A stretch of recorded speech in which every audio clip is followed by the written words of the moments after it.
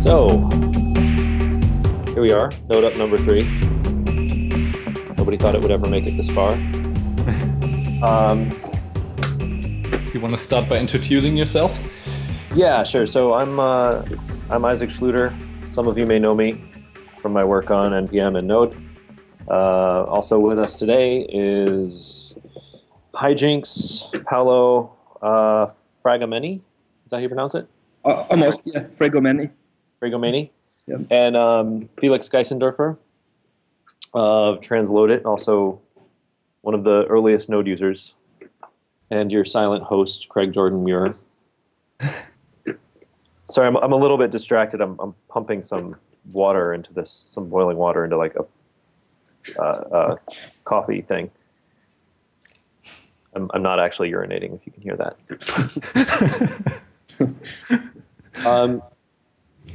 So, what do you guys want to talk about? Do you want to start with the Node meetup you had and the pain points you were discussing? Thanks. So, so we had this Node meetup last week, or just this past Thursday, and some really, really interesting talks. Basically, there were three people who spoke. One was Matt Rainey from Voxer.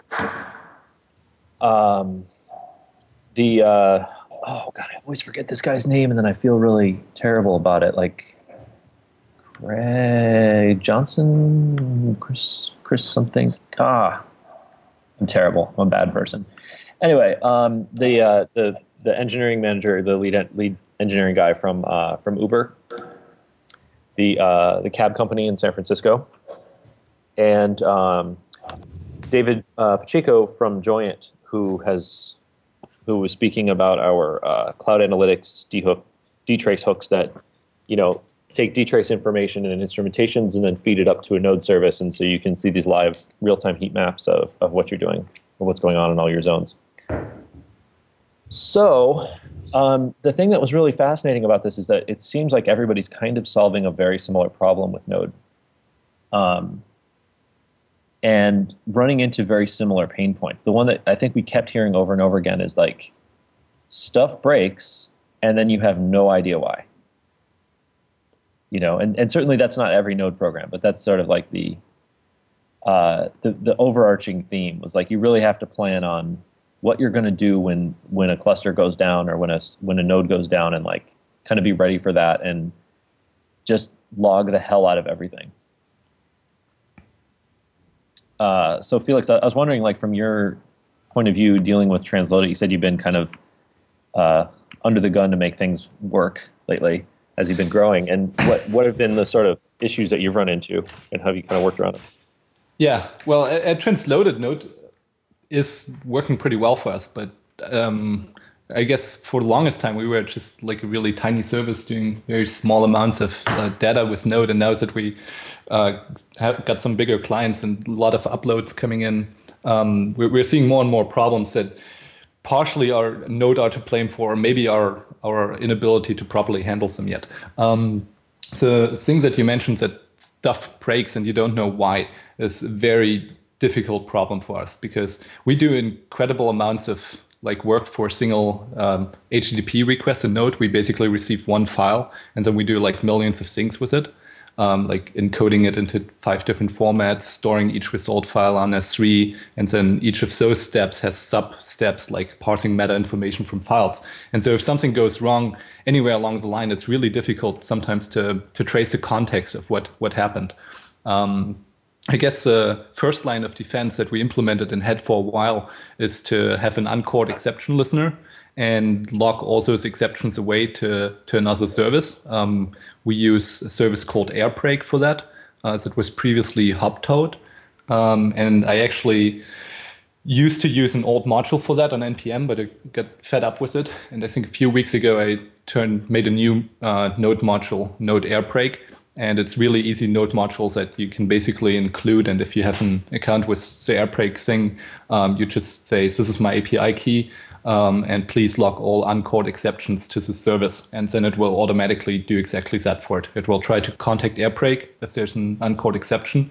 And once that is done or times out for some reason, then it shuts down the process. In addition to that, we also have logging to log files, of course. But having like a service catching all the exceptions and showing you context information is good. What kind of context information do you get? Yeah, that's a problematic thing. What we do is when we create the error object, when we have the luxury of creating it somehow, it's usually not supposed to be thrown, but in case it happens, we try to attach properties to the error object. So as much context as we can, we attach to the error object and then serialize it into a JSON string when sending it to hop or airbrake.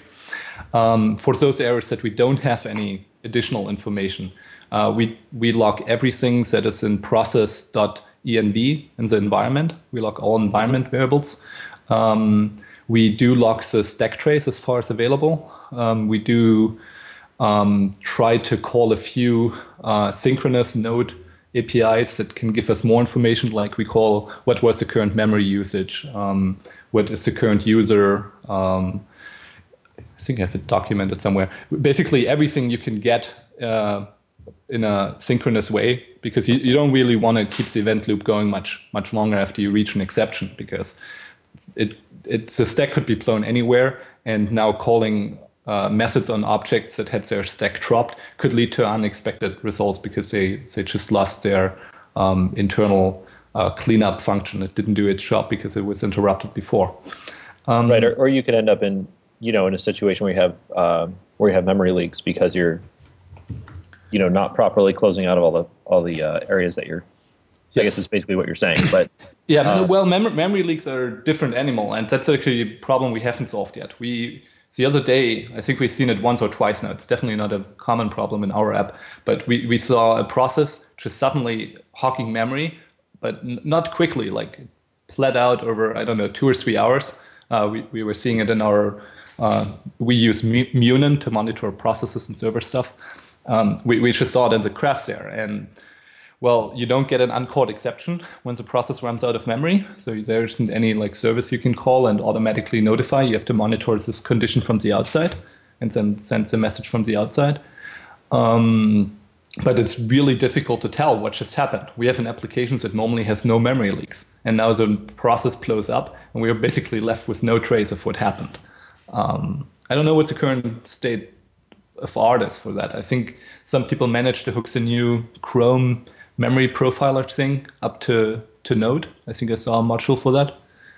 I don't know if you guys have, but even then, how do you get the memory dump or heap before the moment before you ran out of memory? How can you later investigate? I think that's probably something that Node itself needs to address in the core. What do you guys think? There is. I agree with you. I think that there is an API now to get a dump of what's in the heap. In the V8, like the V8 internal heap, but from what I've heard, it's not exactly straightforward, and it's a C++ API, so you have to bind to it. But yeah, I think everybody is pretty much seeing at this point that this is the pain point of using Node in production, and it's not a pain point you don't have in other languages. To be fair to Node, it's a pain point you don't see in PHP because you never get there. You never have enough production enough traffic on a single thread or single program that you're bumping into this problem right away. Yeah, we've found mostly in our scenarios that it's been less about Node having problems and more about actual infrastructure having problems. But when it is Node having problems, I think Felix had a really awesome idea, which is something that we also do, which is creating a custom error object. That's really powerful, and it actually helps us a lot. We use something called Winston, which is a multi-transport logging library that helps us to basically pass along custom object metadata like that and pass it into our logging database that lives in the cloud. Keeping track, trying to find out keep historical data on these things is really important, because once you can see patterns, you can start to understand where the issues are coming from. They could be issues in user land. There's very few things that we don't know about that are causing major issues in Node right now. Yeah. I think you hit on the point with the. I think you hit on it pretty well when you said like infrastructure problems. But in my experience, like if as the number of connections and like the number of different kind of edge cases you're pushing starts to increase, right? So does the probability that something is going to happen that can't happen. Like, you have some branch in your code and it's like impossible to get there, and you trace through your code and it's like there is no way that anything can ever get here. I'm going to throw an exception right here to make sure that one of the things that Felix brought up, which is I'm not sure, like maybe I'm kind of going off onto a tangent, but breaking code up into more discrete units where you're able to isolate issues better is really important. Like Node-Jitsu, we have like a very service-oriented architecture. Not that everything needs to be services, but when units of code are broken up into more discrete pieces, you can usually identify these problems a lot easier. Then you don't go through those big stacks and desire for things like long stack traces.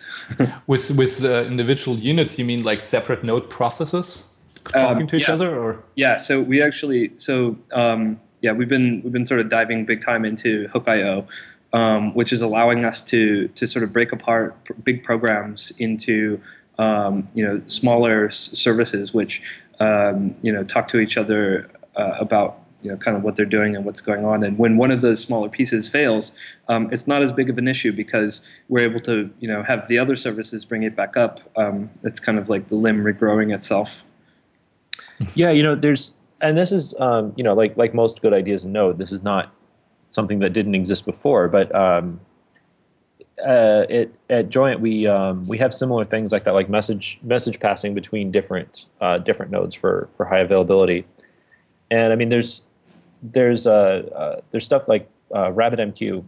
Yeah, is a really good tool for that. So, or AMQP rather, so that you can just kind of like put a message on that message broker, and then when things go down, you can keep track of that, and kind of everybody can be sharing their state. Definitely, I think that that's one strategy for definitely being able to isolate issues, and if you have really large, complex programs, being able to break things apart into smaller, like isolated operating, units, then that works really well for us. Right. So you can tank a server and not exactly lose every connection. You minimize the scope of the damage. Exactly. Of course, if in Transloaded's case, if you have if you lose even one large upload, that can actually be really painful, right? Yeah, it depends a lot on your app. For example, for Matt Rennie with his Voxer service, he's able to control the client. So he has his iPhone client, and if he has a process dying on him, like the client can retry. We don't always have that luxury with like people uploading from their browsers. We provide a plugin, but people can integrate our service any way they want, and they expect it to be stable. So right now we're really like doing research on how we can isolate connections, individual connections into one node process. And it turns out to be pretty hard, because by the time you get an HTTP request event from the HTTP server, you are no longer guaranteed that meanwhile not a few other clients have already connected. So it's because while the accept on the connection happens in a loop that you can then disable after you receive the first one, the HTTP request event doesn't happen until the headers have arrived. So by the time the headers of a single connection have arrived, there could be multiple connections already in your process. Right. So you have to hook into the actual socket on the server, or the or what? Like isn't there a connection event that you get on the underlying TCP server? You get a connection event, but the problem is we don't want to take all of our incoming requests and isolate them in one process, because the overhead is kind of big for like a give me some JSON output route. You don't want to put if you're just making a head request or an options or some shit like that, you don't want to spawn off a new process for every single HTTP request. I mean, yeah, it's madness, because if latency is important, you're actually losing like 60 milliseconds due to, Node boot up has sped up again. I think Ryan optimized it to we're down at like 30 milliseconds or something. But by the time you load a whole stack of libraries and stuff, you have like 60 to 100 milliseconds of boot up time for a node process, and that's your response time you now have as a minimum. And that's obviously not the stuff we're trying to do with Node. So Yeah. what we're trying to do right now, and I don't know if it's too crazy or not, but we're trying to take the file descriptor. Once we receive the HTTP request event, we try to take the file descriptor and pass that along to a child process, but only if the URL matches what we want to isolate. That still exposes us to some problems, because in between us receiving the HTTP request event and the child process having booted up, we could hit an exception. So there's like, I don't know, 100 milliseconds of time period where an exception would still make us lose a connection. But the good thing here is we would lose a fresh new connection, so the client would get an error right away, versus somebody uploading a video for like 2 hours and then getting an exception and having no ability to resume at this point. But yeah, it's pretty hard, because now by the point you get an HTTP request object, that HTTP request object may already internally have buffered some data from the body, because the parser, well, it emits the event when it sees the headers, but there may already be more data. So you also have to catch the first data event on that request and then pass that on to the sub process as well. So then you have to try to clean up Node's internal HTTP server state, and basically telling the server, hey, forget about this connection. It's now being handled in another process. So you have to manually decrement the connection count on the server object, and maybe do more magic. We're not sure yet. And well, then you have to kind of recreate the HTTP request object in your child process, which Node's API is not really exposing at this point. We're probably going to have to do some nasty things to make it work for now. But I think it's an area where the Node core maybe should provide a solution. I'm not sure. But if you have this kind of problem like we do, it's really, really hard to solve. Yeah.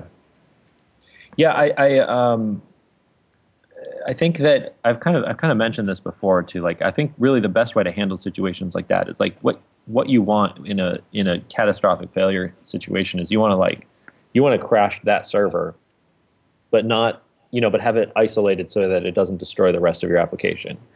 And there's not a great way to do that right now in Node. There are kind of a lot of these hand-rolled things like what you're doing, and Voxer and Uber and stuff had very similar things where they kind of isolate a collection of servers that can all talk to each other, and then if one goes down, they can always bring another one back up. Yeah, there's two kinds of catastrophic failures, right? There's like the server just is totally unresponsive, and then like a node process is totally unresponsive. So like in the case that a node process is completely unresponsive, being able to have like a process pool of like nodes that are running applications that can serialize information between them is kind of cool, because like I don't know if this addresses the issue for Felix, but there is the opportunity to be able to take one node that's failing and have the other observe that, and then delegate responsibility to the second, and then have the second spin up another sort of failover node as the second one is taking over. That's a design that I've exercised a few times. Right, but it doesn't really like prevent the existing connections from that process to die, right? You're right. And that's the main thing we have to solve. I mean, right. If you have deal with short-lived connections, you can like kind of say, okay, I'm losing maybe 10 concurrent clients right now, which are really fast connections anyway. They'll just retry or whatever. Yeah. Eventual consistency like S3, where, well, sometimes you return crazy error codes because you're in the mood for it, so the client has to knows he has to retry all the time anyway. Then that's okay. But for like transferring big amounts of data over long-running connections, well, we're kind of up in the air. One thing that gets just mentioned in the IRC channel, which is another like approach we're exploring, is to basically have a proxy server in front of our whole service, and that proxy basically then makes a decision of like isolating something or not in its logic. We would probably not use Node itself for that. We might use HA proxy, and if HA proxy detects a certain URL, then it would send it to a Node process on a different port, which then does the process isolation. And it would know to do it always. And do it right when the connection comes in, which would be much easier to handle, I think.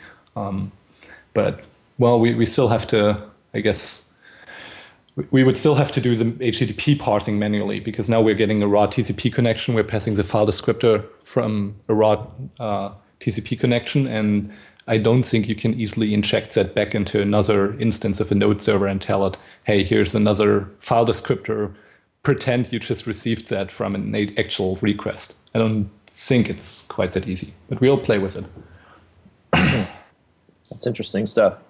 Well, luckily, what we can say for Node is we've managed to basically fight the problem up until now by making sure our software runs really well. And we've done a lot of testing. And so usually now we're able to do, I don't know, maybe 60, 70,000 uploads on a single process until it ends up dying.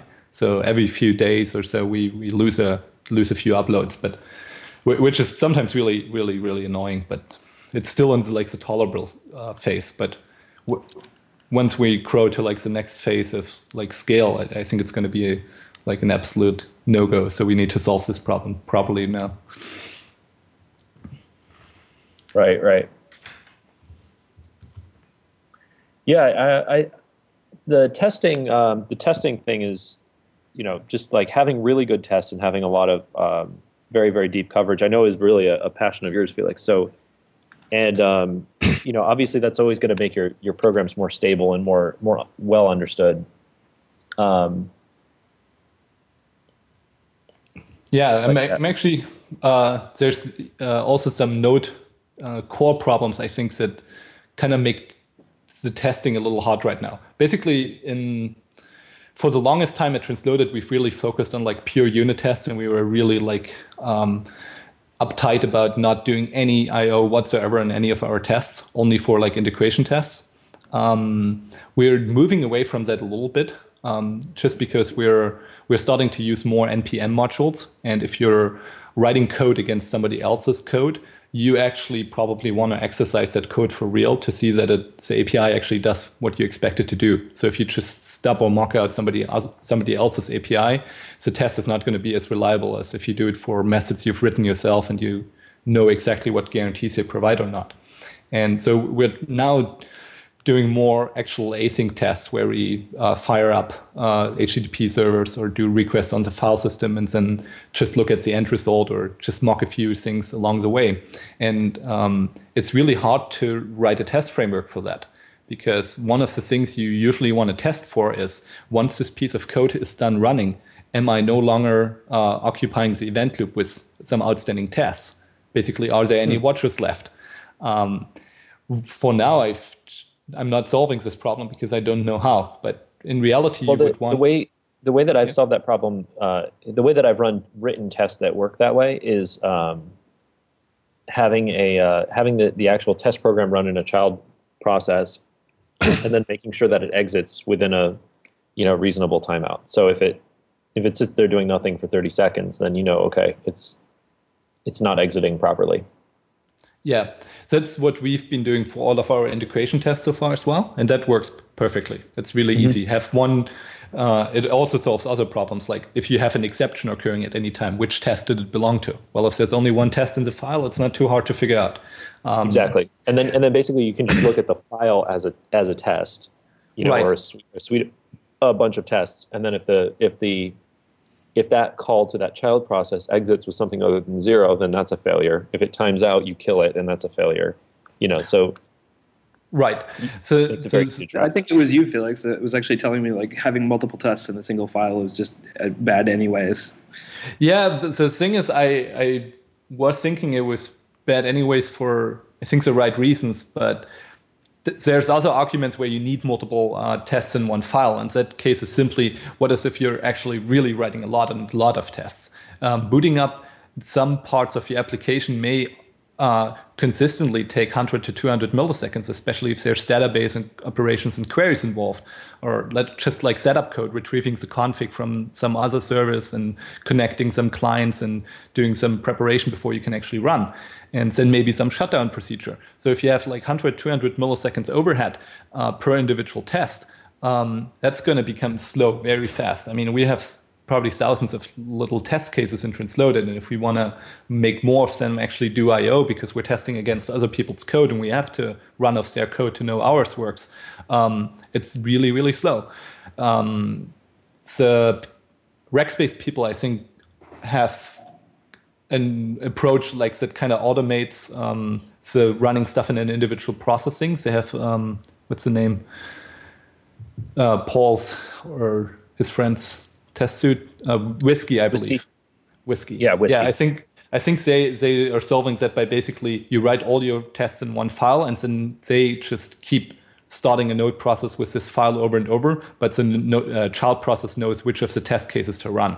That solves a lot of problems. Like, for example, it makes it easier if you have thousands of tests to organize them. You no longer have like a million files flying around, which can be annoying in itself. But it doesn't solve the speed problem. And I think nothing will solve the speed problem. If you really want to make sure your test suite runs in a reasonable amount of time, you kind of want to run multiple tests in one process, I think. I think that the problem with testing, or one of the big problems with testing, is that there's really no single solution that works for every program, right? I mean, the best test frameworks are the ones that are the most simple to use and understand, and also the most flexible, because there are some cases where, yeah, you want to stub out everything. You want to do just strictly unit tests because you're testing some API that has very well understood guarantees. And then other cases where you want to actually throw some real weight behind it and see how it performs with doing real I/O. So yeah, and I mean sometimes where the startup time is negligible, and other times where it's really painful. So I don't think that there's any like hard and fast rule that's gonna work, except just have a lot of tests and use your human brain to figure out what kinds of tests you need. Yeah, I have a new idea for like making a philosophy on how to test things. I'm working on a module which is not primetime ready yet. I'm using it I just rewrote the test suite for my MySQL module with it, but you shouldn't use it yet if you're not me. It's called Node Fast or Slow. And basically my main idea for this is I've been thinking about this testing problem for a long time now. And I've been really crazy about just pure unit testing at one point, but I also see the benefits of the other testing. But what it really boils down to for me is speed. Like, I don't care if a test actually like makes a DNS request if that test finishes in like 20 milliseconds. Who cares? What I care about is my test running fast? Can I write like millions of these little fast tests, or is it running slow? And so this new test case actually splits your test suite into two categories, fast or slow. And there's rules. So basically, every fast test has to finish in less than 100 milliseconds. If it takes any longer than that, there will be an exception. So if you want to do async code in a fast test, you kind of need to know it's going to be fast and always fast. So it kind of discourages you to do async I/O or any I/O really if you want to write a lot of tiny little tests. And the slow tests are more reasonable. They give you 3 seconds timeout by default, but you can bump it up to any value that you need because some tests legitimately take longer. But the rules also change a little bit. In addition to just being fast, I also require that all the fast tests don't have any requirements on the machines they're being run on. So basically, my requirement is that a fast test has to run on every machine by every developer working on this product. And if he doesn't have, like, it even needs to run without any environment set up. So if there's no database or some service that your application uses, it can't be a fast test. Even if it's running fast, it needs to be a slow test. So even if you're like on a plane without internet on your friend's computer, you should be able to run the fast parts of your test suite. And like the slow parts, all these rules and regulations are dropped. And so it kind of encourages you to write more of the right tests because you now have a name for them. Those are fast and there's some rules for them, and write less of the slow ones, which you still need, but kind of like gives you this moral feedback on what you're doing and if it's good or not as far as testing goes. That's interesting. It's almost like the difference between like fuzz tests versus or smoke tests versus integration tests. Yeah, it's kind of like smoke tests versus developer tests, I guess, in the Perl world. Yeah, exactly. But I am like moving away from like being strict in the rules, like saying you can't do any I/O. I'm basically saying make sure it's fast and runs on every machine. Like how you make that happen, I don't care. Like sometimes it's just really too annoying to follow the rules closely. Like sometimes well, for example, you want to load a list of files to decide what to do next, and like your file system is going to respond within 100 milliseconds. So it's like really annoying to have to mock this out, even though the results are very predictable, stable, and easy to understand. So that's why I'm coming up with this like fast and slow distinction. Yeah, that's. I think that's going to be fairly well suited to the NPAT thing, like running tests on install of every module, right? So like in your package.json test script, you probably just want to have run the fast tests, or snip some kind of environment variable or something to see, so you can set a config and have that run your slow tests, which is what I do in some of my modules. Exactly. Yeah, and the fast test would run on like any machines that you might ever set up for like testing NPN modules for everybody, because they wouldn't depend on any environment other than, well, basically make sure all the Node APIs are working. Yeah. Well, and if the Node APIs aren't working, you got other problems. Probably, or you're on Windows, which is not ready yet. Right. Yeah, so that's... I guess the last rule I forgot to mention is when you like run multiple tests in one file, you can't have multiple running at the same time, because otherwise, if there's an exception, there's no way to know what is going on. So, like, the test suite that I'm writing right now would like execute every test sequentially. Yeah, which works fine for the test we have. Some other people might really need to like parallelize their stuff. In that case, Whiskey is really good. They're doing that right. I'm not completely sold on the parallelizing tests. In NodeTap, I didn't even make that an option really. So, and I know that there are some cases, and Espresso and Whiskey kind of solved this fairly well, where you're testing a website and you're actually going to bring up your web app and then test a whole bunch of routes, and each one of those is doing I/O and maybe hitting a database. Like, you need to do them all in parallel. And Espresso and Whiskey have, I think Whiskey does this as well. I don't know for sure, but I know Espresso has really good facilities in place to, like, basically let you run all of your tests at the same time, and then it keeps track of which ones respond or violate the assumption. For most of the stuff that I do, though, like, running tests in parallel just makes the output really confusing. Yeah, there's no way to give like good real-time output, basically.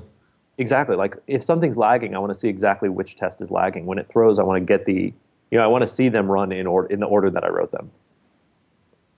Your test suite really shouldn't depend on the order. Well, it's really helpful just to include colors.js. Yeah, but I mean, it should run sequentially. I'm not saying it should depend on the order, but I also don't like shuffle the order intentionally. It just kind of happens that way because that's how when you assign stuff to an object, and then you read it off that object, it comes in the order that it was put in. Sure. But the other, I mean, I think I do depend on the order sometimes, because I'll actually define, like, the first test will actually be a setup. And then you can define a teardown, which will run no matter what. So, if a test fails, even if it bails out, it'll always run the teardown. Unless you tank the whole process, in which case, like, whatever, you got, like I said, you got other problems. So yeah, I mean, that kind of makes it an easy model. So I see that somebody wrote tame.js under the patterns and practices, and I haven't. I mentioned before, like, I'm a big fan of their work in the online dating area, but not so much with this tame thing. Like, what is tame.js exactly? Is it just? It looks like just another fibers thing. Yeah, but it's basically like instead of like doing really crazy things to V8, it's doing those fibers or coroutines, whatever you want to call them, in userland. So it just like rewrites your JavaScript. So you write your JavaScript in a way that looks synchronous, but it really like does all the callbacks and stuff for it. Okay, it's a good thing. Yeah. So it's more like Streamline or something, where it parses your JavaScript into other JavaScript that is asynchronous. Exactly. And so basically you don't have any of the problems with like coroutines where you would have to keep multiple stack objects going. It just loses trace of the stack when something goes to the event loop just as much as like any other node callback thing right now would. I'm Yeah, I'm not really sure if it's a good idea or not, but I certainly think, like, I've used it for a little toy project the other day where really all I had to do was synchronous or sequential I/O. So basically, I was writing a script to migrate some data from a server, and like take a record, modify it, and then put it back in, and then do it in like batches. It would initially do like some setup, and then all of these things were running sequentially. So there was really nothing going on in parallel. And I was trying to do it with just like common node patterns and node async, but then I just, for the fun, rewrote the code with Tame.js, and it came out much better. So I'm not saying it's a solution, but because there's other issues with it, but it's an interesting approach. I mean, one of the common complaints. Go ahead. My biggest, I think rather than write programs like that in JavaScript, I usually just write them in Bash. And that sounds a little bit crazy, but I've found actually Bash has it has so many facilities just so designed for juggling I/O and processes when you don't give a shit about speed or parallelization or anything like that. You just want to like get something, then do something else. You're not in a hurry. You know, like I would never write a web server with it, but like, yeah, download some stuff, put it somewhere. I mean, these are kind of nice. Like, it's kind of nice for that. Well, it depends on what you do. I mean, there's definitely more than a few legitimate use cases for Bash. I think what it boils down to, in my particular case, I actually needed some domain logic from my application. Oh yeah. So that's huge. Then if you can paste in a function or something from your, or just Yes. require that same module, that's nice. Yes. So that's where Bash would have failed me at this point. But yeah, even with like solutions like Tame.js around, it's not perfect yet because, well, just like CoffeeScript, it doesn't really know how to make the output source code have the same line numbers as the stuff you give it. So with our already limited stack traces that we now get additionally confused by wrong line numbers. Yeah. Now the stack traces are lying. they're not just lacking. They're actually wrong. Right. And the other thing too, though, is if you avoid libraries like that, you stay close to the metal, and you really understand like a lot better what's happening with the code that you're working with. There's less abstractions on top of it, which is something that I really like. I don't like having a lot of different things that I'm not intimately familiar with in between me and the actual the code that's going on. I mean, having some of those abstractions sometimes can be nice if you're dealing with a really complex thing, but a lot of the time this isn't a complex thing. It's just the sort of general disdain for the callback style. You know what, Paolo, I'm inclined to agree with you, and like I make that same exact argument a lot of the time. But just to play devil's advocate here, aren't we already like if you were a proponent of Fibers or Streamline or Tame.js or one of these or CoffeeScript or whatever, I mean, couldn't you just as easily say like, well, you're already on the top of a giant mountain of abstraction. I mean, you've got this huge black box of V8 and probably to a lesser degree Node. Right. But then that that brings up the argument like, okay, well, why don't we write everything in assembler? I mean, there's a certain amount of reasoning that happens with like, okay, some things are just too complex, and some things are just the right amount of complex, Yeah. So you find that sweet spot. So I think that the thing is not so much just that being close to the metal is necessarily a good thing. I think the actual complaint is much more directed and personal, which is like that abstraction is actually bad. Like it's actually not helpful, and it doesn't provide the number of the kinds of facilities that do get you closer to an understanding of what's going on. Like you're saying that the abstraction is bad when you fake or when you make callbacks not look like callbacks. Well, I'm not necessarily saying that it's always going to be and always will be bad to make callbacks not look like callbacks. I think I took a look at Marcel's Fibers thing and the yields stuff, and some of the generator stuff in ES Next looks kind of interesting, but yeah, it is a little bit weird that like you don't anything that like takes your JavaScript and converts it to other JavaScript and doesn't preserve, doesn't backwards map the stack traces when there's an exception, and kind of doesn't make it clear what's exactly going on there can be really weird, you know. It doesn't really like Somebody the actually way is changing your JavaScript into native machine code and then running it. But the difference is it's doing it on top of this big VM, which is like really fancy and provides you good introspection, and it could be better. And we still complain about that, you know. somebody actually submitted a patch to I think it was Firefox, to where with SpiderNode they had like full introspection, and they sort of solved that problem. They have some kind of like line number annotation utility. So if I think there's a proposal for it that is being discussed by all the browser vendors right now. Somebody came up with it. I think that's kind of exciting for the 2JS, compiled to JS language space. Front ends. Yeah, JS front ends or whatever. But I mean, without that, it's really awful, right? Like getting stack traces is really awful. I think if the line numbers are wrong.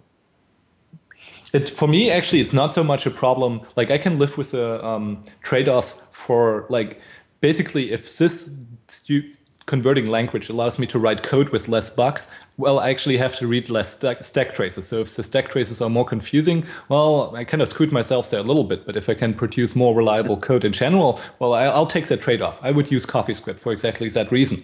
Where it really, breaks my neck is unit testing. You can't really write unit tests and constantly not know where to look next for fixing whatever test case is failing. You need those line numbers. When you're doing TDD, you're staring at stack traces all day long. That's stack traces now have become a development tool, not just a problem-solving tool. Yes. I think though, to say something sort of positive, I guess, on the note of language front ends, one thing that's kind of interesting about them and that's positive, I personally probably would never use any of these front ends in my production stack, but I would say though that there's a positive thing that comes out of these, which is that they're kind of inspiring. You look at the stuff that Brendan Eich has said about CoffeeScript and some other front ends that have come out recently, and those front ends have definitely inspired the next version of JavaScript, which is something that we're all sort of going to at one point embrace more than likely. Yeah, and I think, I mean, the thing with coroutines too is when iterators and yields show up in JavaScript, if they ever do, if they're in V8, then they're going to start working in Node programs. We're not going to actively remove them. Right. And if there's a way to make Node Core better by using them, then of course we will investigate it at that point. But this discussion thread has just gotten so ridiculously out of hand. It's just one of these. there's a couple of. I've noticed that there's a couple of topics that people will just never ever stop talking about and never make any progress on. And coroutines or fibers is just one of these. It's I don't know, and I feel like people sort of expect me to be the pro callback guy, and I am, but I would also kind of like to see some actually real world examples of comparing real code to callbacks and fibers. And I want to make one really important point before we close this discussion, and that is I don't really desire those additional language features. Most importantly, right now, is making stuff look synchronous. I don't desire them because it would allow me to write the Node code much easier. I find it easy enough to use the callbacks. But what really, really is hard is to refactor code. For example, if you go on the tamejs.org website and you look at the first two snippets of code, it shows the difference between a function that has this synchronous style where each thing is coming after the other compared to the callback style. And if you now imagine that you need to reorder several statements, like the order in which they're executed, it's a nightmare with callbacks. I mean, my Vim foo is getting stronger and stronger every day, but I have no hope of ever automating the task of taking a function callback and moving it somewhere else and also getting the indentation right for everything. And basically you have to change 90% of the characters on the screen if you want to reorder some nested callback stuff. And that's a real problem. Right now we're refactoring code, and that's why it's so painful, and I wish for these things. I can it's not sugars that I want. It's really just like the ability to refactor stuff in a reasonable amount of time and with low error rates on the refactoring.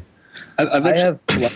Sorry, go ahead. about refactoring heavily nested callbacks, and like I'm sure Felix that the code you're writing is really awesome, but super deeply nested callbacks. I try to preach that people avoid them, and it actually hoisting the functions out and naming them, and then nesting them that way, so that way you don't get really complex nesting is usually, I think, when people start to see like really deeply nested callbacks in JavaScript, they sort of think, oh, JavaScript looks ugly. But the thing is like JavaScript actually never has to look ugly. I think it's just a matter of sometimes like you're on a thought process and like you're writing code and it's getting to where the point where it's working, and suddenly you realize that you've done a bunch of nesting in the code. And then refactoring, yes, can be complicated, but I think if you get used to writing callbacks or you're not nesting the actual definitions of them, you're just nesting the local references to them. The end product is much more portable and much more neat to look at. I agree with that in general, but I have to say that while I totally agree and I try to write my codes this way, it ends up needing more boilerplates than I'm willing to tolerate from a dynamically typed language. If I want to write boilerplate, I'll go to like Scala or whatever and write the boilerplate for my types and everything and define things beforehand before I do them.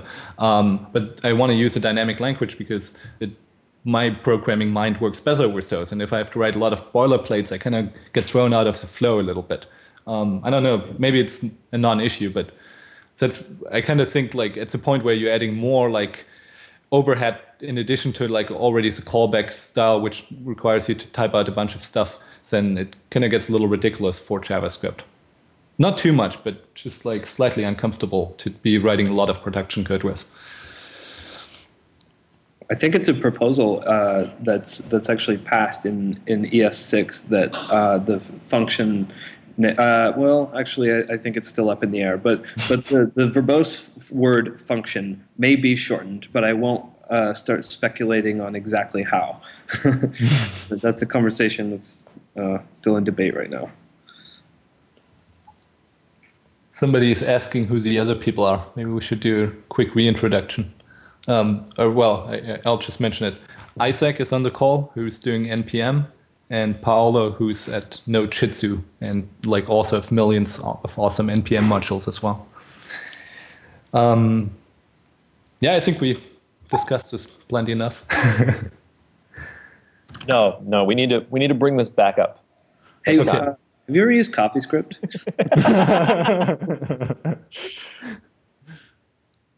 Oh boy, I don't hate CoffeeScript. There's a lot of hatred for CoffeeScript. There's like 3 things I don't like about it, which is, why I've not switched over to it. But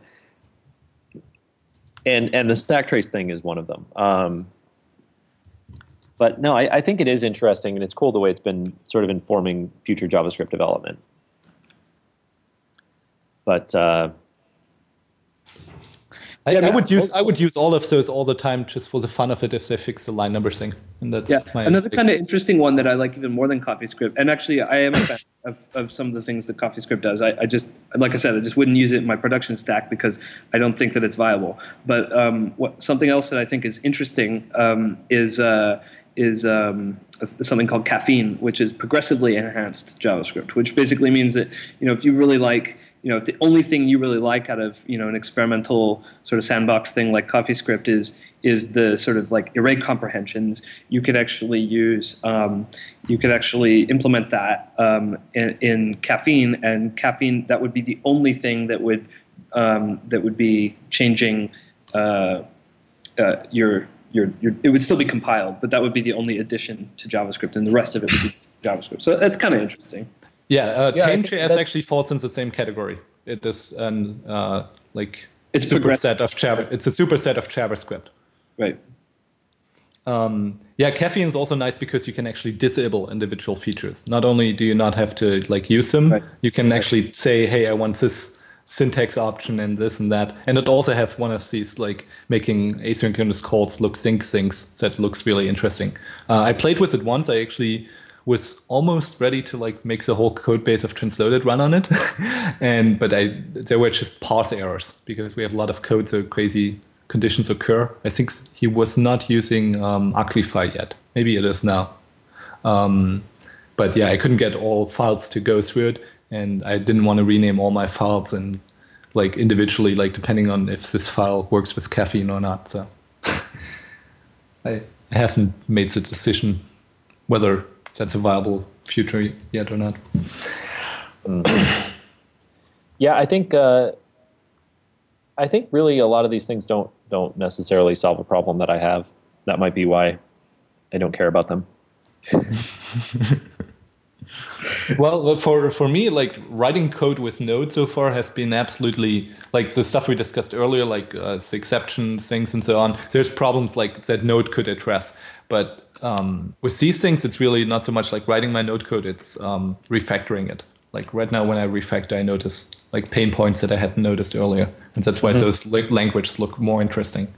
Well, also a thing about that I've found in dealing with a lot of this kind of stuff and a lot of that refactoring stuff in NPM is like once you go through that pain a few times, like once you refactor out a 100-line long nested function that goes in like 4 layers deep with callbacks and has like request and response objects going on and stuff, like the first time you have to deal with that, you go, oh my God, this is terrible, and you never ever write that code again because it just hurts so bad. And I think like you really should be careful about sheltering people from that pain, because I think that a lot of times that pain actually makes you write better code.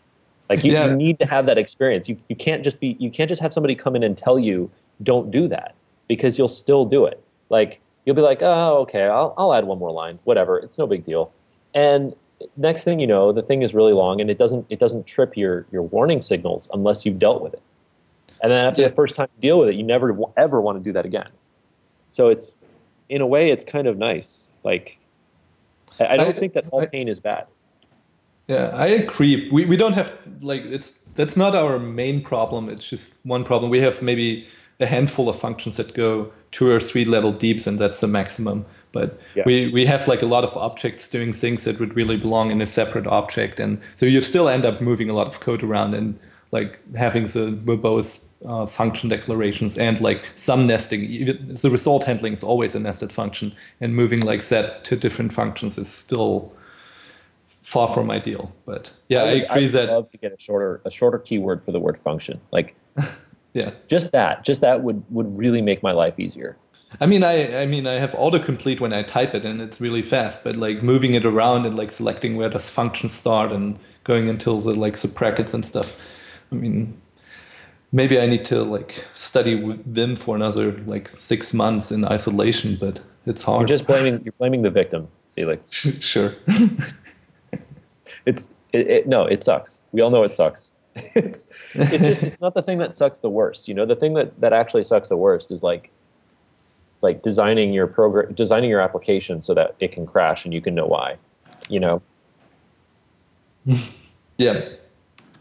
That is the thing that is very tricky. So what's next on our list of things here that we need to talk about? Oh, I gotta give a little spiel here if you guys don't have anything else to add about 2JS languages. But Node Knockout is coming up in just a few weeks. What is Node Knockout? Node Knockout, if you have not heard, you should go to nodeknockout.com. It's kind of like it's like a two-day hackathon where people teams register and then they build an application in 48 hours, and then winners are picked, and there are fabulous prizes in various categories. So Joyent is going to be releasing a new revision of the no.de service in time for that competition,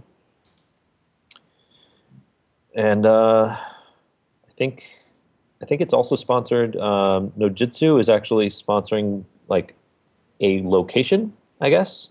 Paolo, do you know anything about that? Yeah, so we're at 209 Broadway in Manhattan, and we have a pretty large space here that's open to people that want to come down and hack with their Node Knockout team. Yep, and of course the joint offices again this year are going to be open around the clock for that. In San Francisco at 345 California Street. And I think that there are still like people. I mean, if you have a team of only 2 or 3 people and you want another member, I know there's still some people looking for, didn't make the cutoff for registration and are looking to join any teams that are registered. Yeah, I think if you go to the site at like midnight or something like that, it's like shows you like what kind of openings there are. Mm-hmm. Yeah, so it's kind of exciting. I've talked to Jared and Visnu quite a bit about what's coming up, and they're really taking a lot of learnings from from last year, and so I think that's really interesting. We should see another round of really interesting projects come up as a result of that. Yeah, businesses too. I mean, there was a couple of projects that went on to become commercial enterprises after that, I believe. Yeah, I just recently saw. So one of the most fun games that was built was this thing that was kind of like a Scrabble knockoff, but it would just kind of go forever. It was like an infinite Scrabble board, and you can only play off your own words. So people would just kind of collaboratively be exploring this board, and that's actually now at wordsquared.com. And you can play this game. I think they may even have some kind of application for it or something. But it's really interesting. And then they have this little like a mini map that you can see all the other, explore the rest of this like giant board which is growing in real time. I think the URL must be different. Can find it under, you said square word? Oh, wordsquared.com. Somebody in the IRC channel saying. Yeah, word squared with a D. Okay. Oh, okay. Very cool. Yeah, I'm looking forward to see what comes out of Knockout. I also have a team registered, and we're going to work on some secret thing. Oh, cool. I am not going to work on anything for Node Knockout. I'm going to sleep and probably answer questions about NPM and deal with bugs, NODE bugs. By the way, questions. Yeah, I have questions. Like NPM seems to be going down a lot lately. What's going on? So just to address that, there's a couple of things that happened relatively recently and are more or less unrelated. One of them is that I changed the way that the search works. And in the process of changing the way that search works, I tested it on my local box and it worked great. And then I pushed the changes live and realized that it broke something, and so I had to roll stuff back. And so there was a little bit of up and down right there. And then the other issue is that we get it. Yes, there is actually a fallback server now. That was just asked in the IRC room. Nice. So basically what I did was I set up the admin. I have a backup copy of the registry database, and I just reviewed all the replication stuff. Like that's going to be no more than, unless there's some kind of serious problem, that's never going to be more than an hour behind. Even if the continuous replication fails, it'll actually bring it back up and start replicating again. Also, the CNAME, which currently points to iriscouch.com, can be redirected, and so it's not quite as good as automatic failover. It's not doing any kind of detection or whatever, because I actually can't do that with my DNS provider. But there should be the bandwidth. The downtime is limited to no more than 5 minutes after I change the pointer. So that's kind of good. And actually, Jason Smith from Iris Couch has been very, very helpful with all of this stuff that's happened. Mostly, it's been me breaking the database. There was an outage recently for a little while that was, I think, related to an EC2 outage, but I'm not exactly sure why. Since both of you guys are working on like node hosting services, I mean, I guess if you're deploying a bigger application, you should assume that NPM could sometimes go down. How do you guys like handle like deploying your application?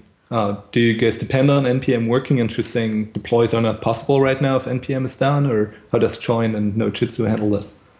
So our plan at Joyent, basically our deploy script doesn't depend on the NPM registry being up. If there are some dependents with the newer version of NODE that's coming out, if there is a, if you have a dependency which is not already installed on your zone, and the registry is down when you're doing a deploy, it will not be able to install it, and the deploy will fail, which is what you actually want, right? You want an error message. You want it to say, sorry, this didn't work. Try again later, or whatever. I actually well, I guess the deploy failing is the second best thing, but ideally I want to deploy it even if NPM is down. Yeah, you want it to work, but if failing that, you want it to not work. The thing that you really don't want is you don't want it to half work, right? You don't want to. It's better to just not be able to push code than to be able to push code that's broken. Right. So people are asking people are asking questions in IRC about mirroring NPM for your hosting service. Like, okay, I actually do have a mirror of NPM. Let me just spell this out again. I'll just spell out the architecture. So I have a mirror of NPM running on admin.npmjs.org, which is also the web server that you go to if you want to reset your password, and it has some hooks into the database anyway, to the official database. What I can do with there's a CNAME which points registry.npmjs.org to the official registry couch database, which is hosted and maintained by Jason Smith, who does a much better job of it than I would. The other thing that I can do is I can change that CNAME to point over to the replica. There's a 300-second TTL, so it would take 5 minutes or so. Less than an hour though for the DNS propagation to go through. So, it can be fixed very, very, very quickly if it goes down. And because it's replicating and CouchDB is really good at that, we can always just point it back at the other one and that'll keep working.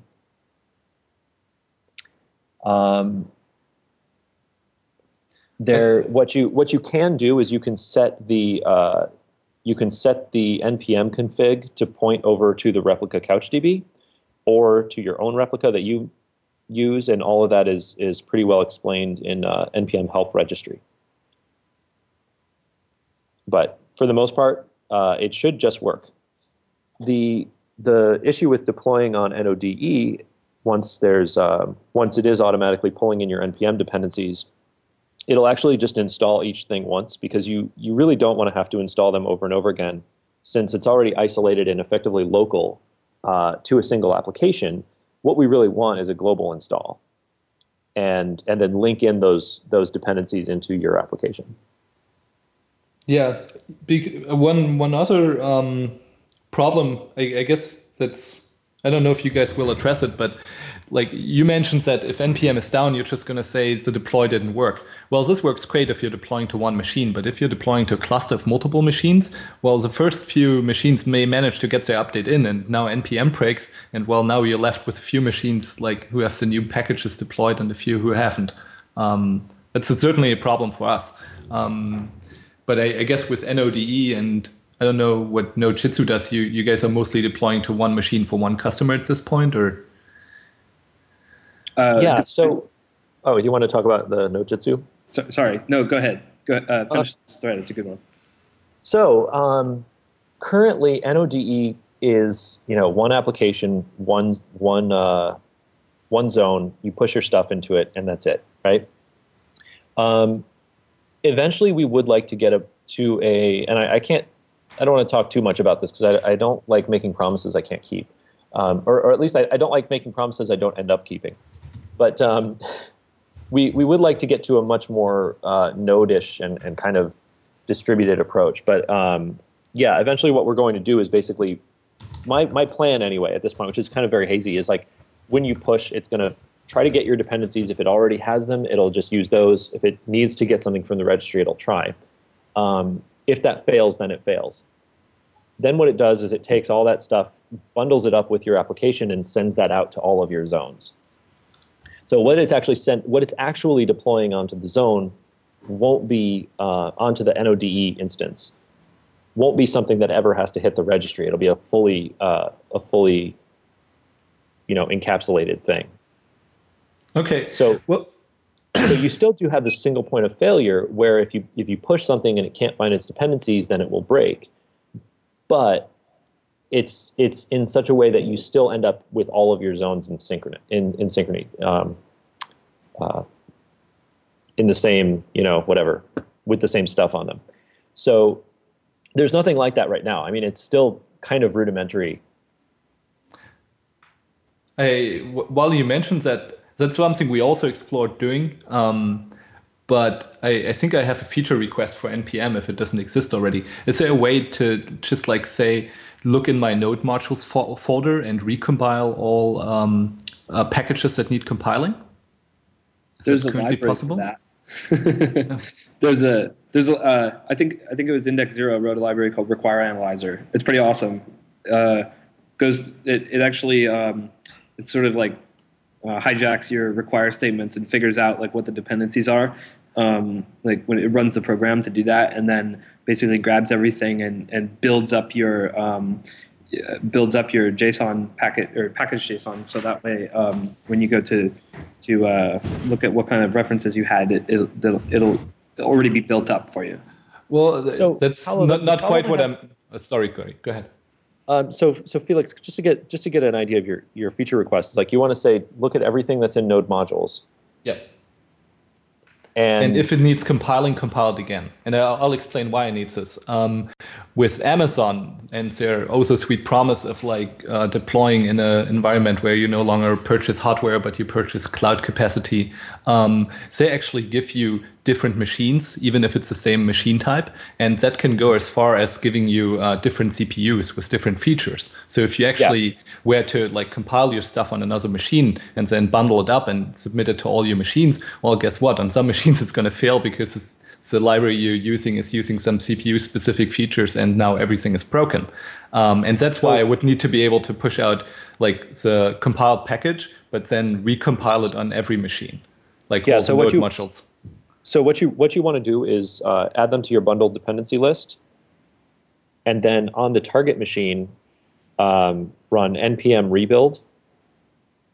And what that will do is go through and rerun the builds command for every package in your node modules folder if it has one. Okay, so that already exists. Awesome. Yeah, you can also do npm rebuild and then give it a package name, and it'll only rebuild that particular dependency. Yeah, binary modules are like a huge pain in the ass. Yeah, they are.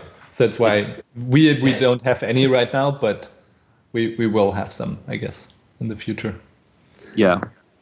Paolo, you also, I think what you were about to mention is that at Nodejitsu, you guys actually don't require people to write a package JSON for their application. You're like, we can auto detect this for you. Is that what you're saying? Yeah. Sorry, I didn't quite catch all of your question, Isaac, but yeah, that's what we do. We pretty much you can write one, but we double check it for you basically when you run your program. When you do the deployment, it double checks everything to make sure you have everything before you deploy it.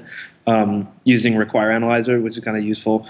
You can use it outside of our platform as a service, of course.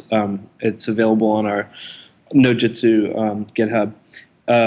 While we're talking about NPM, I had actually talked with you, Isaac, a little while ago about a mechanism for being able to determine what kinds of NPM packages were, or determine the quality of them.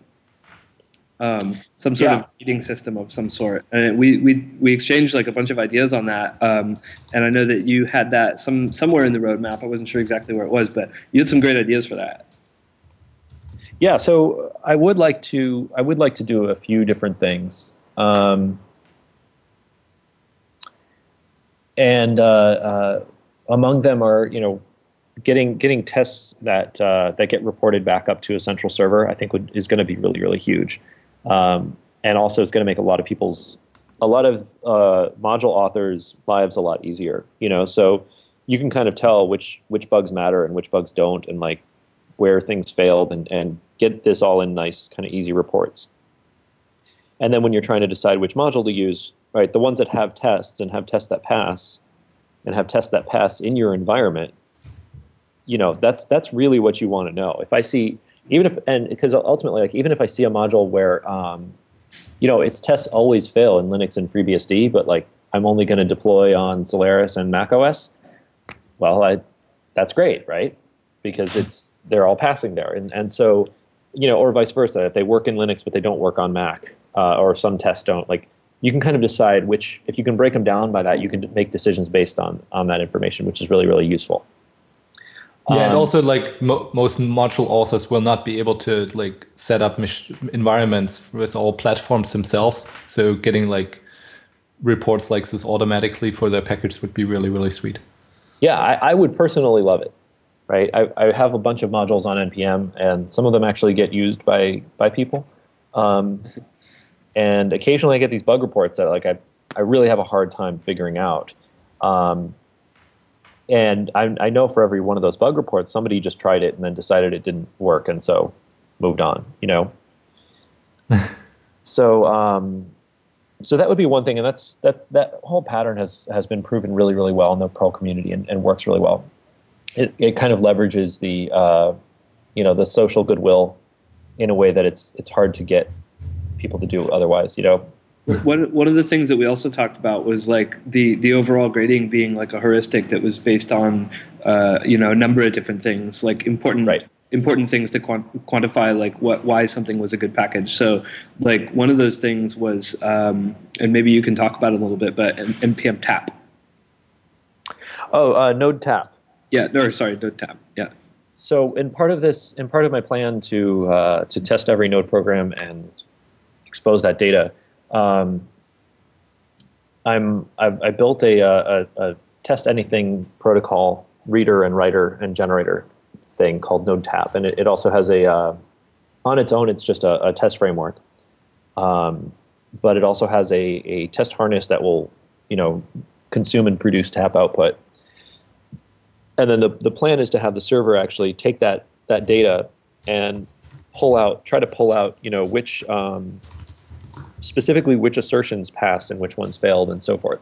So yeah, and it's a cool thing with Tap is like there's a lot of like tool chains for that. For example, Jenkins continuous integration server has like a plugin that can then analyze and give you statistics on the historic output of your like test failures. Right, exactly. Once we kind of start getting that data, there's a lot of very interesting things we can do with it. And Tap is kind of, sure, JSON is nice, and YAML is nice, and all these other things are great, and there's a lot of tools that produce and consume all of them. But the nice thing about Tap is it's actually a data format specifically for test output. It's been proven to have everything you really need, and there are a lot of CI tools that work with it. So it's a really nice thing to use. So the next step there is to build the thing that actually receives this data and processes it. The next step after that is to start, twisting arms to get people to make their test outputs produce tap. Their test harnesses produce tap. I'll definitely add it to my new fast or slow thing that's on my to-do list. Yeah, it's really not that hard. The Tap framework itself, I need to rework a bunch of things that are kind of weird and wonky with it. But like, in the internals of like the test and the harness classes. But the stuff that actually just produces tap output, really straightforward. You just feed it in objects and it spits out strings, and you pipe that string to standard out, and now you're tap compliant. Nice. Yeah, I already have infrastructure in place to have like different reporting like facilities, so I just need to plug it in. So about quality. The other thing that we were talking about was like an I use this button. So what I'd like to do is I'd like to be able to have people go onto the NPM website or something, and then be able to log in with your NPM username and click a button that says I use this module. Then later, if somebody else is looking for modules, they can say, like, show me all the modules that Felix uses. and and then actually build like a little bit of a author page, which shows everything you've written and everything you use, and somebody can kind of assume if you've written a lot of good modules that you probably know what programs are good, and they can kind of tell like, well, if Substack, I know I use Browserify and I use Dnode and I use Bunker and everything else Substack does. So if he uses this other module that was written by this Felix guy I've never heard of, well, it's probably really good, right? Because he knows what he's doing, and so you can kind of leverage that that sort of trust network. And I think asking people to I think a vote up or vote down button actually kind of encourages bad behavior, whereas saying I use this and then actually attaching it to your username, there's no yes or no. I mean, there's no up or down aspect to it. It's pretty much an assumed up only type of vote. I think that's a good idea. Yeah, and you leverage this kind of web of trust approach. So I that's think, on the roadmap. So you were talking about having a heuristic that encompasses a bunch of these different things. So you have I don't know, 10 or 15 different things that metric, and then it makes a percentage possibly. Yeah. So then it would give you it would work out to some kind of score between 0 and 100, where 0 is a package.json with no tests that doesn't install properly, and 100 would be something that's really has a lot of votes for it, and like anything that Substack makes and so on. Most things. I think I would. Well, I always think once the calculation becomes non-trivial, I would prefer not having an algorithm that kind of ranks it. I think usually, I mean, how are you going to look for a module? You're going to do a search, right? So you're going to type in, I'm looking for, I don't know, MySQL module. And what I want to see in the output is not what the algorithm thinks is the module with a rating of 90, because I can't really pause that until I click on it. I think I would rather see simple information. For example, GitHub watchers is one metric, and then the other is from the people I added to my, I guess, follower list, people I follow on NPM, I want to see which are using that. And depending on their followers, it should be ordered. So if I follow this guy Isaac and he has 9 million followers, so now I want to see his name first in the list of people mentioned Isaac uses this as well. One of the problems with that though is there's actually a number of really sort of novelty repos out there that have tons and tons of watchers, like Vapor.js or whatever. Yeah. Those are good things, but they give false positives, right? Also, well, that's really the problem. That's why you need your heuristic to be very, to cover a lot of different angles, because there's also the issue of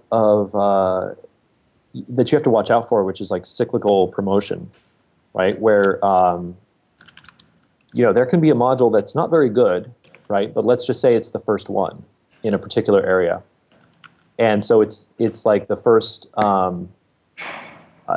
I don't know. MySQL is not a good example because we actually have a couple of different relatively good MySQL modules.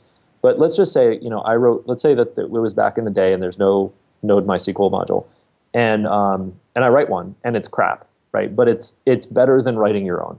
So a lot of people start using it, and they all click the I use it button. There's a lot of watchers on GitHub because it's the only one that you can use for this. And now somebody says, okay, well that thing is crap.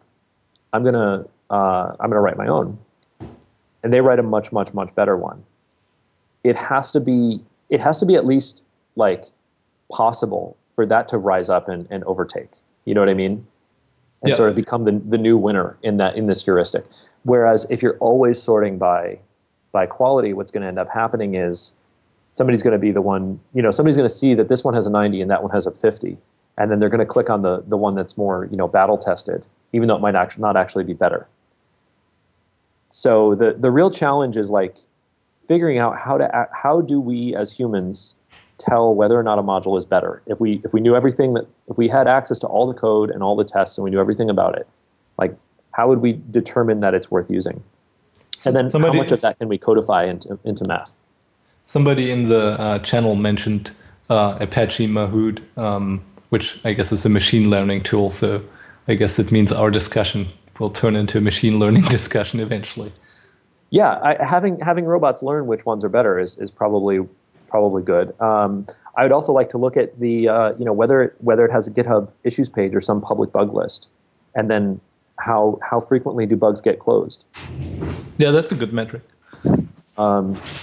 Versus how active is the author in that bug list? How many messages get posted per day or whatever? Like how big is the community using it? And I think if you look at I would actually maybe make responses more of an indicator, because sometimes I'm like, yeah, this is a problem, but only you will have this problem, so go ahead and fix it if you like, because I don't have the time right now. And I think that's still good, because the author reviews and is active, but it's open source. People should also contribute themselves. So Aaron Blahowiak mentioned doesn't that reward buggy software? And it kind of does. But I mean, if you look at, I think that size of the community is certainly something that matters when you're evaluating software. If I was using MongoDB, then the first one I would try would be Mongoose, simply because that's the one that everybody seems to use, And okay, maybe it doesn't work for my purpose, for my specific use case of Mongo, in some way that it makes no sense for them to fix, and so I go and I use a different one. But you start your search where everybody is already kind of active. And GitHub followers and watchers is not necessarily as good an indicator as the number of different people who have posted some kind of issue and had it resolved. But it also tells you how mature a software is. If you, I don't know. We could go about this for years and years and years. And right. I mean, it goes on forever. You could include how many contributors does this project have and so on. Yeah. And also, bottom line, it doesn't need to be perfect, right? It doesn't need to actually, that heuristic is a heuristic. It doesn't need to be correct 100% of the time. It just needs to be correct more often than not. And then, then the trick is how do you communicate it such that the horde of people all kind of go where they ought to go, rather than just causing snowball effects. Somebody's mentioning the ELO rating system, which I believe is used for chess. That actually might be worth looking into before coming up with a crappy re-implementation of what smarter people have come up with before. I don't know if it would apply though. No, I really like taking stuff that's been done by other people and then just completely disregarding it and doing it broken the bad way. No, because it's because if you read a really good program, that's like reading the end of a mystery novel, right? Isn't that the fun? Is making all those mistakes and figuring out how awful it is. Yeah, isn't there? I was just thinking about this the other day. There's this statement where, I don't know, I'm paraphrasing. Every considerably complex program contains a bug written in slow re-implementation of Common Lisp, and half of Common Lisp. Yeah, that's half of Common Lisp. And people also say that about Erlang, and you could say that Node.js is such a re-implementation of Erlang. We just need pattern matching. Pattern matching is the one feature of Erlang that I really, really would love to have in JavaScript. Somebody should write a JS front end that just adds pattern matching. That could probably be done in one of these cute languages, right?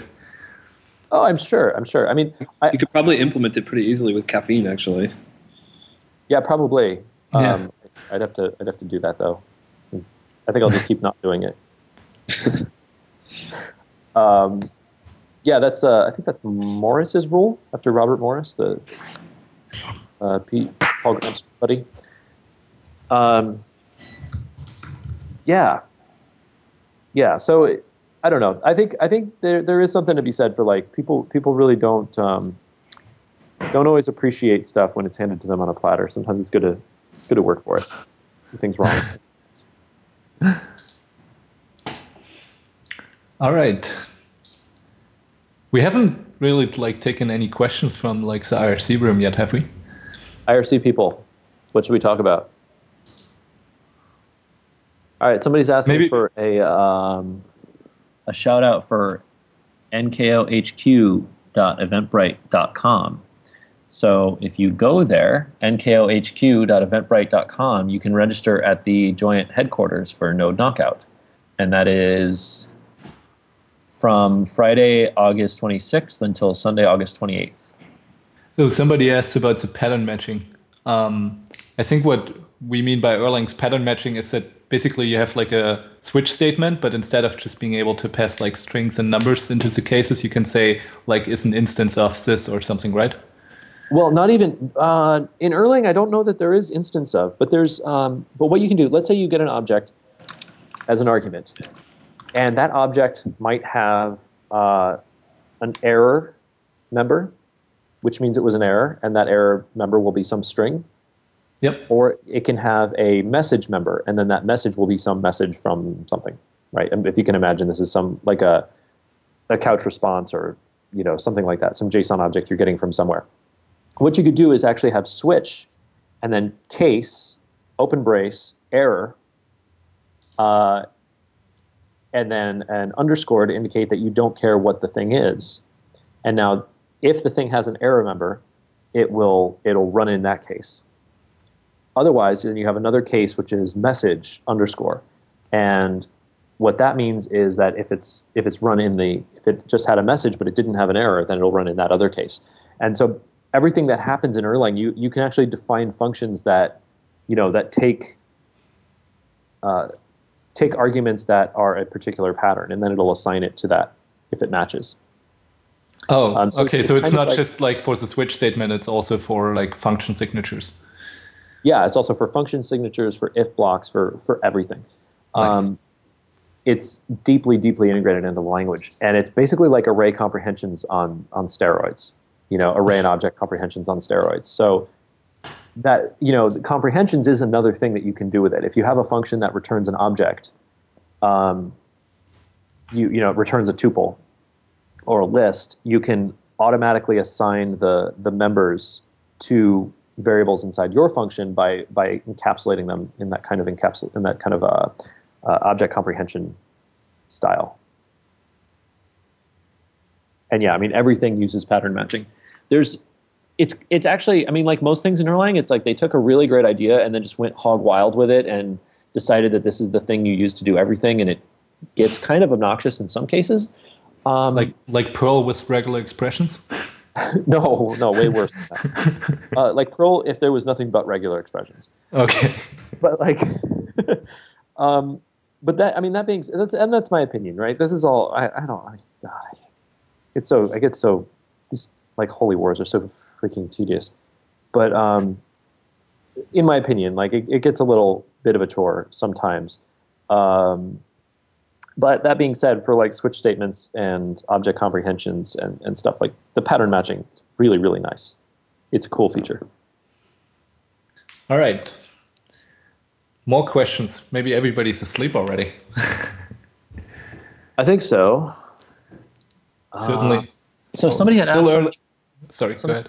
Related up above here.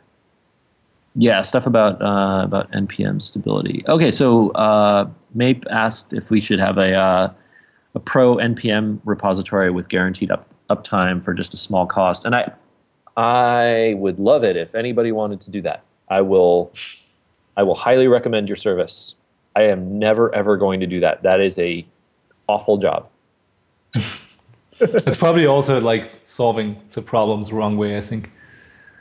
As people have mentioned, you guys as like Node services will obviously solve this problem for your customers and already like work on it. But for people like doing it themselves, I think the real solution will be to just like take a build server that like runs your test suite, and once that passes, like updating NPM modules is part of it. It kind of like takes your code, uploads it to each server, and then runs the NPM rebuild thing for each machine. That I think is the proper solution, right? Well, and that's at Joyent we don't have this problem of not knowing what the architecture is. Good for you guys. So yeah, I think running a pro NPM registry though, like that would be like one step away from sleeping on the street for me. I would do that if I really was just hard up and the economy had tanked and there was nothing I could do. Nobody would hire me. If I manage to piss off Joyent and Nodejitsu and everybody else, yeah, I would do that rather than sleep in my car. We like we've actually been experimenting with trying to deploy some really pretty complex applications to our cloud. As everybody knows, we're about to go public beta, and we've actually been talking about like doing private npm repos and hosted npm repos, and we've done some similar kinds of stuff, and it's actually been incredibly successful. So I think it's really. Do you actually run a separate npm repo for each zone, or do you just have one for all of Nodejitsu? No, we actually. So we basically we do cloud aggregation. So if someone's an infrastructure provider, we basically like take all of the infrastructure providers and we sort of aggregate them. So basically, if you're hosted on Joyent, or if you're hosted on Amazon or wherever you're hosted, basically we deploy an intelligence to that particular infrastructure provider, and it keeps track of what's going on. So if something goes down inside that specific area, we're able to bring it back up pretty easily. So one of the things that we were looking at was being able to give individuals the ability to deploy things like that, and then have their services, their applications leverage it. So in a way, that is kind of the pro npm repository. It's just that you would choose to deploy it yourself, and we don't really keep track of that kind of thing. But pretty much it's like not hard to run your own registry. I mean, it really, really isn't. It's really not. I mean, right now. So why is it down all the time? Just kidding. Well, we're going to be having a feature which basically allows people to just do almost a single click deployment of like Couch or Redis or any of these any of the popular databases that we like, and one of those things is, I mean, really, it's a very similar thing. I mean, npm is CouchDB, so it's really not that different from that. Yeah. I think I don't know. I can tell you that the registry hasn't. It's been down. Like it went down for a couple hours a few days ago because I broke something and didn't realize it. And then it went down again a couple days later because of the EC2 outage. But like, whatever. None of them were all that bad. I think they were just in rapid succession and from different causes. But from the external world, it's just like, why does NPM go down all the time? Like, there's no single answer to that. I was trolling. Sorry. Yeah. It's okay. I get trolled. I usually can tell. Like, I roll out of bed in the morning and I look at my phone, and if there's like 30 or more new emails, it went down. Yeah, but actually, what Paulo mentioned, having private npm repositories or modules, that is really interesting. We would like to have that as well.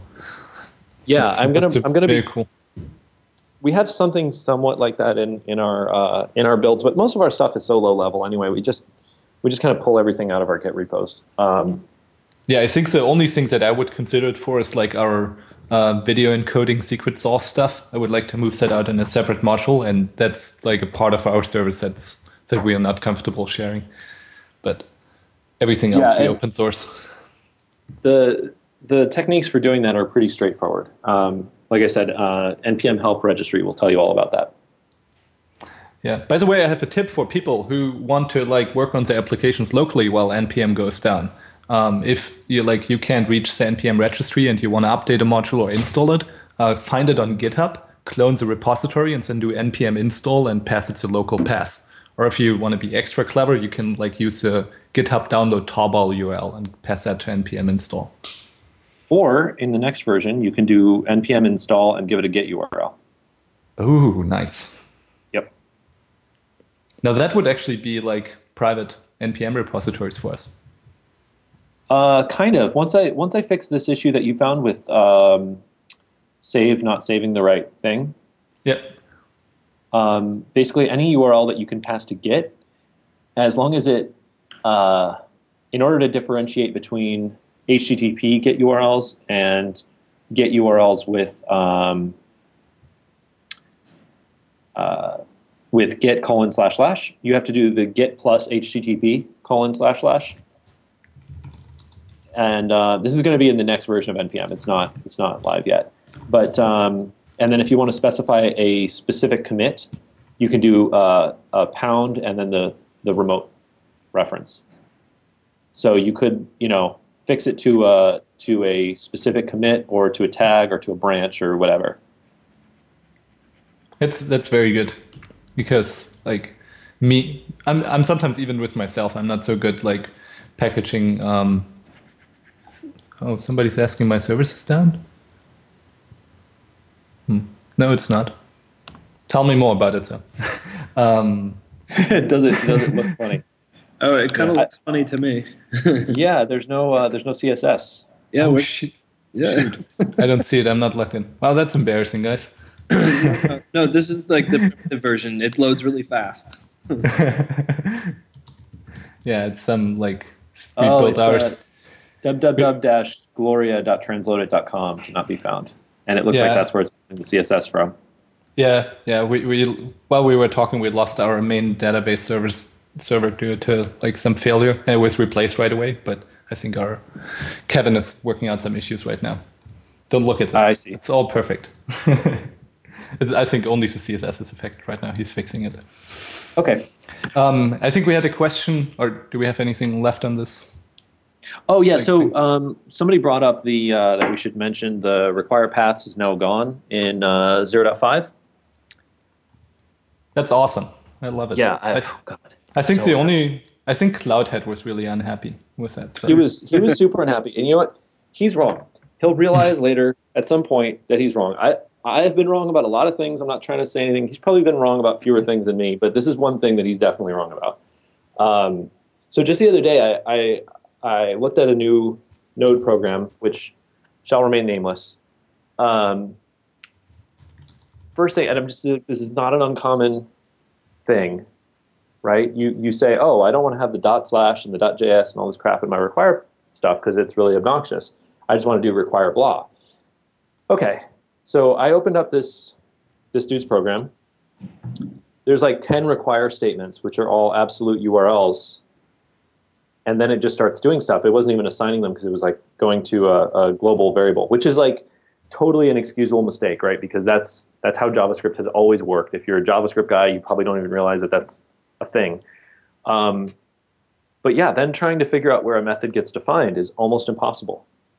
Because it's like, well, you've added 4 different paths to your require paths thing. So when you do require some file name, like if I'm reading your code as an outsider, I have no idea what's going on. And so we talked about this a while back. This is a much, much bigger problem with NPM 0.x. There's also this rat's nest of symlinks. And Ryan was like, let's just get rid of the global path altogether. And so I kind of pushed back a little bit on that, and we ended up sort of discussing / fist fighting over it. And not really, there was no fists involved, but eventually came to this point where, okay, we're going to like eventually deprecate 0. Or the require paths. We're going to tell everybody in the docs not to use it, and then in 0.5 we'll make it actually throw. And so that's where we're at now. You cannot use require paths in the future. Like, it's gone. It's not coming back. And actually bringing back, I'm at the opinion now, I kind of explored a few things to try and bring back some of that functionality, but in a more safe way that isn't, going to affect everybody else's programs. The problem is it makes your code more readable to you, but less readable to the rest of the world. And like, you don't have any problems reading your code. You don't need to make it any easier. The typing overhead is tiny. I mean, just put like / in front of your thing, or .. whatever. I think the only real problem right now is if you want to require some file from another module that he doesn't export through his main JavaScript file, like some utility stuff he's using internally, and you think it's cute, you want to use it yourself, then you can't do that right now. I mean, you guys probably could do.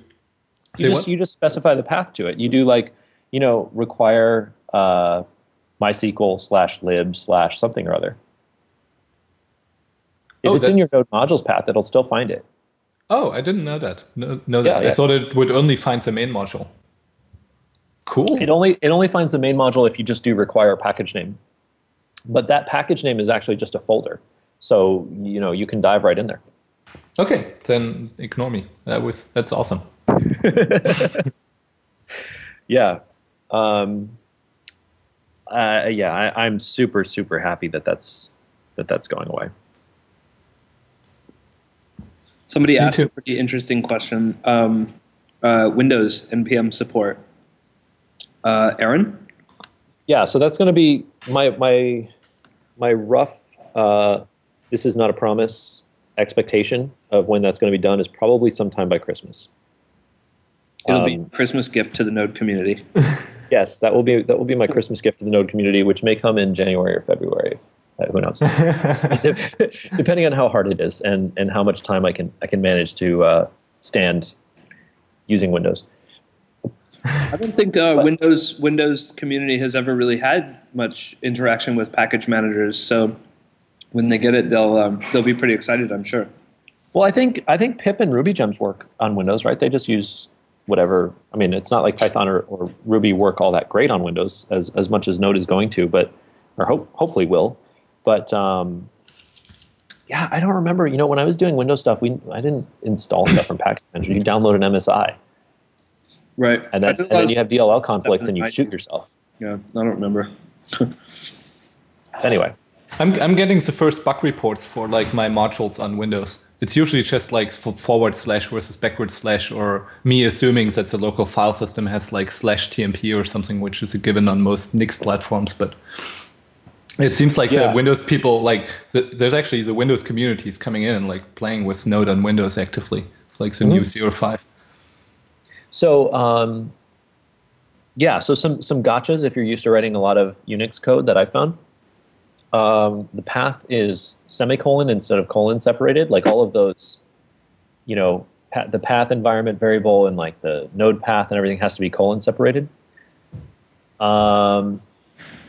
Will the module system translate file paths and require? Yes, it actually the module system already should work with Windows paths, because basically, so there was this older function on the path object called path.join, which just takes and you give it a bunch of arguments and it joins them with /. And then it also does handles the dots and the dot and everything like that. However, in order to make that work properly on Windows, Bert Belder, actually one of the first things he did in Node was go through and make all the path stuff cross-platform. So there's a different function called path.resolve. Path.resolve, you can give it a root and then as many parts as you want, and it will resolve them. And if you don't give it a root, it'll just resolve against the current working directory. And in Windows, this is kind of complicated. But the long and the short of it is use path.resolve. It's better. And then I guess the only other thing is instead of /temp, use the tempter environment variable. And then if that's not set, then use /temp. But that'll get you out of most problems. Go ahead. Do you have anything to add to this? Otherwise, I was going to go to the next question. So people usually seem to ask when they ask when is NPM going to work on Windows, they ask why? Why not right now? The Node on Windows is kind of still coming along, right? There are some big pieces that still kind of need to be more fully fleshed out. Child processes just recently landed, I believe, and Ryan has moved over to work on the GYP stuff to be able to build with Microsoft Visual Studio, which is awesome. But I also need to look at using batch files instead of symlinks for the bins, and that should be relatively straightforward. And then just months of cursing and figuring out what's wrong and fixing one little thing after another. So what was the other question? The next question in the list was asked by Stride, and he's asking, do you guys use Node for non-web development much? I don't, you know, yeah, like I have one cool use case.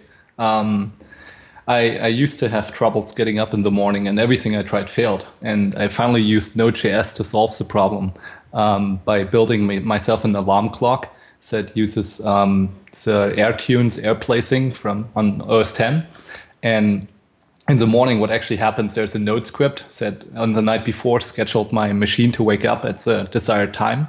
And then it starts up a child process using Video LAN player, VLC, and it passes it the name of the song to play, and then it actually plays that song on like speakers installed in my bedroom, but they're at a proximity to my bed that I can't like reach them or turn them off, so I actually have to get out of my bed, walk into a different room, and like turn it off on the computer. And that's what really like made a huge difference in me in terms of like getting up in the morning. So yeah, we use Node.js for that.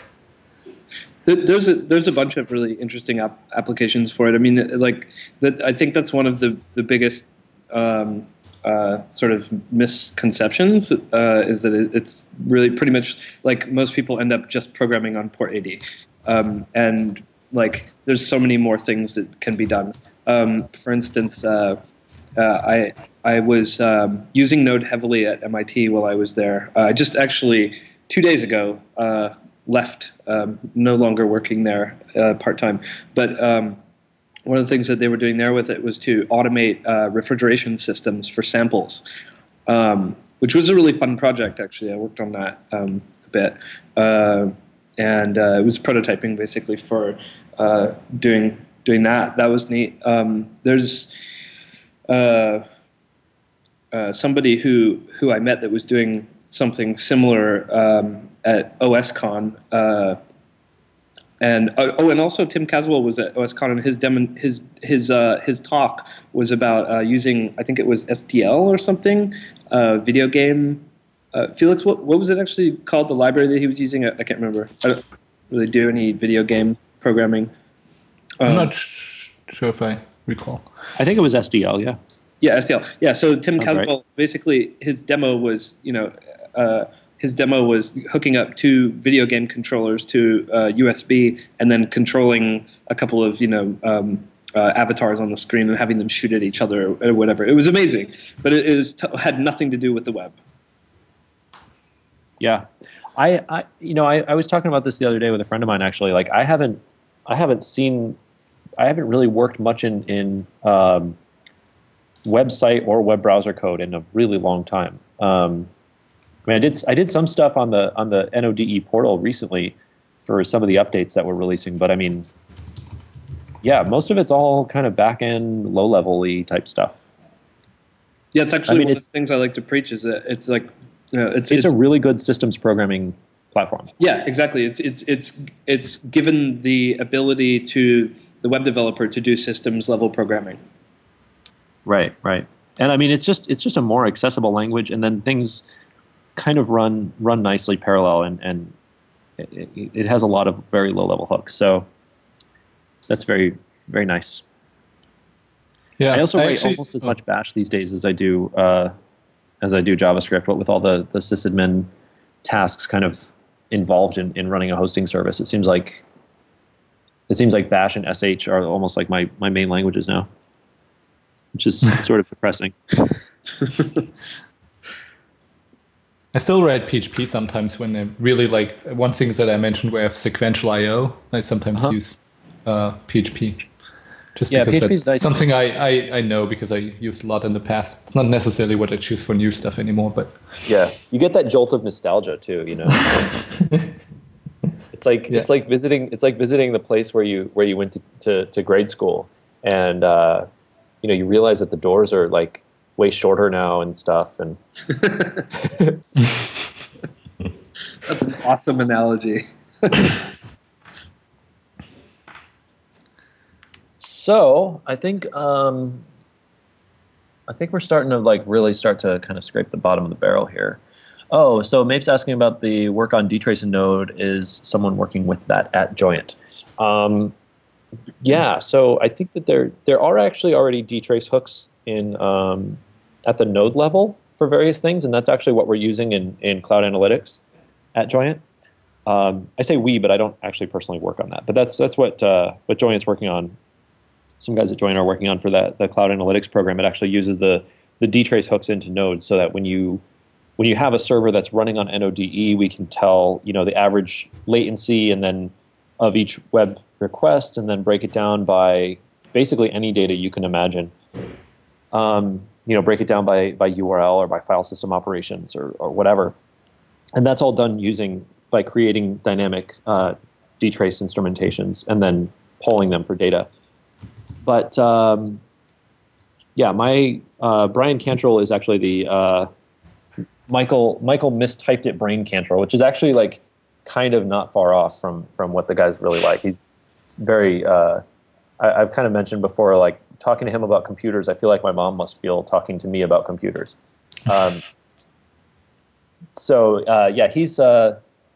He's obviously all about dtrace and very involved with that. But there are a lot of problems, I guess, getting dtrace instrumentations into V8 itself.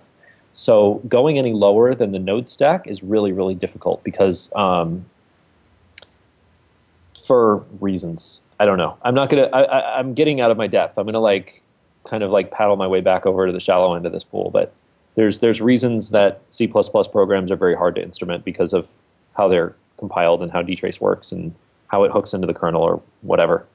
So I don't know if that problem actually has a solution, or if we're just going to have to kind of deal with having node instrumentations and be happy with that. But it is kind of cool. I have actually seen the dtrace probes in Node put to really good use to debug a problem using the instruments program in OS X, which instruments just is basically a GUI around dtrace, and it's very, very similar to what you get with cloud analytics. Actually, I mean, you can see nice little graphs, and then you can just dig in and see exactly what function call was happening and what the stack trace was at that moment and everything.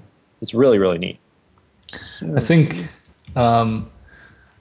it was mentioned by Craig that we're going to run out of recording space in 8 minutes now. So I guess if there's last questions or somebody I have one something. really short thing. I've been working on a patch for Node recently, which is called which is for the event emitter. That's a good one. Which gives it namespacing. We're not sure if it's going into Node, but there is a repo for it right now on my GitHub, and I'll post that into the IRC. It basically gives you the ability to classify your the way in which you refer to events, to give them to give you more expressiveness when you're dealing with larger systems. Gives you the ability to really manage how you deal with event names. A lot of the time when you're dealing with complex naming, namespaces really help quite a bit. So that's available for anyone who's interested in it. And there's also a commit that's pending, or a patch that's pending. It might happen. We're still discussing it though. I think at least some part of that, some form of that, is definitely going to end up in Node Core, if only because it's faster. Right, and makes our benchmarks faster, and we all love that. Right. Actually, it's kind of interesting looking at this code in isolation, not on the A/B tests, but individually, taking the actual raw JavaScript, putting it in isolation, and running benchmark.js against it. It actually runs more than twice as fast, which is kind of an interesting thing when you start considering how much latency comes into play with networking stuff, but the library itself actually benches really, really fast, so yeah, that's definitely a value add for it. Yeah, I mean the tricky thing with benchmarks though is you have to multiply the improvement by how big a slice it actually is. So if you take a thing that's 20% and you make it twice as fast, you've saved 10%. You haven't saved, 100%. Right, so exactly. Yep. But still, I mean, that being said, Event Emitter is a very, very, very hot piece of code. We spend a lot of time in there. So making that even a little bit quicker is a pretty big win. Yep. So I think that's about it. So yeah, let's call it a day. JavaScript party.